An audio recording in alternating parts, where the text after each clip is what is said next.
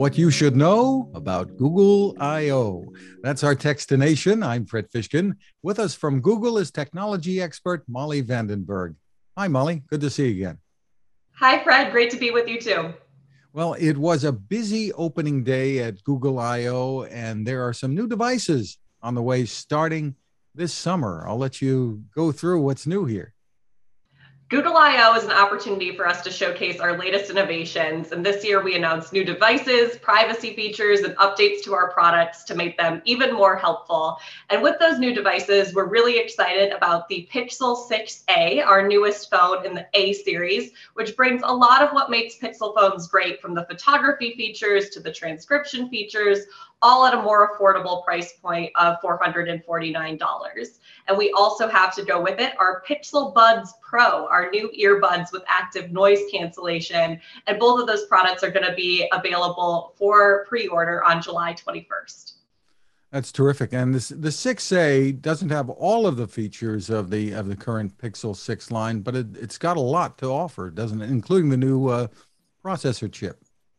With the A series, we really do our best to bring the best of the Pixel experience to folks at a more accessible price. So it has the same 5G connectivity, it has the same Titan security chip, as well as the Google Tensor chip, which is really the smarts that powers Pixel. So we can deliver a lot of those software features that people love while keeping the price down. And what should we know about the Pixel Buds Pro that's also coming this summer? These are a wonderful companion if you're a Pixel user. They're also great because they have active noise cancellation. So that way you can really immerse yourself in sound. The audio quality is really special because we have a custom audio chip and algorithms that are helping bring that performance. I also really love the design. They fit flush in your ears, so they're really comfortable. And they're a little bit customizable. They come in 4 different colors, so you can pick out one that speaks to your style.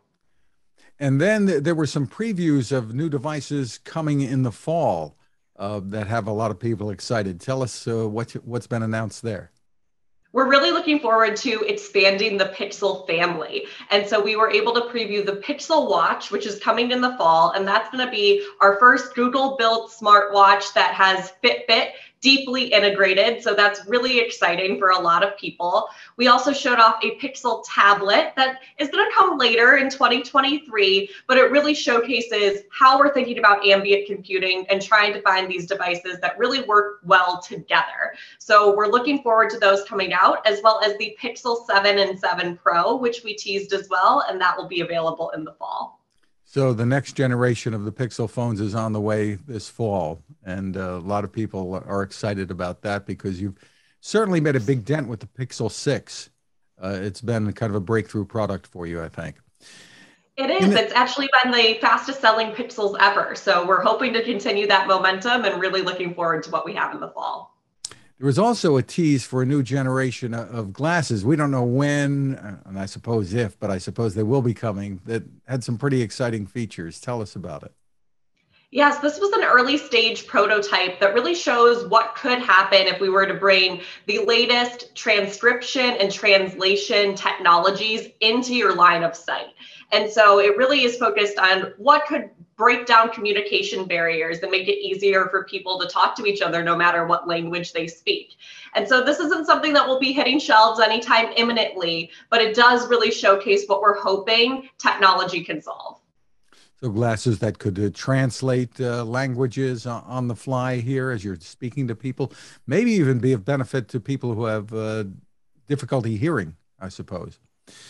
You've also announced something called Immersive View in Google Maps. Tell us what this is.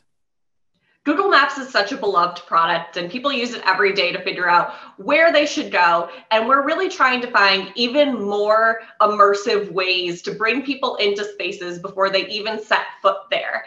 And so Immersive View is really designed to give you a sense of the vibe of a place before you go. So it can be really great for picking out the perfect restaurant. You can understand what that place is like even when it's busy or maybe at different times of the day. Or if you're planning a trip, we're bringing this to select cities. And so in London, for example, you could take a look at the Westminster neighborhood and really figure out what sites to see, where to go, and what to expect when you get there. Very cool. And this is not, we don't want to mislead people. This is not a live view inside of a restaurant where you're going to see how crowded it is, although Google can give you some pretty good information about that too. That's correct. It's not going to show you what it's like exactly at that time. However, it will show you, what it looks like there, where the tables are, what you can find inside based on imagery that we've already collected. And when it comes to predicting busyness, we do have some algorithms that take aggregate anonymized data and can help you predict what things are like at a certain time of the day based on what they've been like before. So that's an additional feature that works together with Immersive View to give you that information so you can really plan. Now, they also talked about some new privacy features as well, quite a bit. So give us an overview of what's new here. Privacy is core to everything that we do at Google, and we're constantly trying to figure out how we can bring people even more controls. And so two things that I think are really interesting. The first are virtual cards. And so online shopping has become so much more of a part of our life, and we want to make it even safer. So what this does is it takes your actual card number and it replaces it with a distinct virtual one. So that way your actual number stays entirely hidden at checkout, and that can help protect you from potential fraud. And then the other thing that we announced that I think is really important for a lot of people is a way and a new tool to give you even more control of your online presence.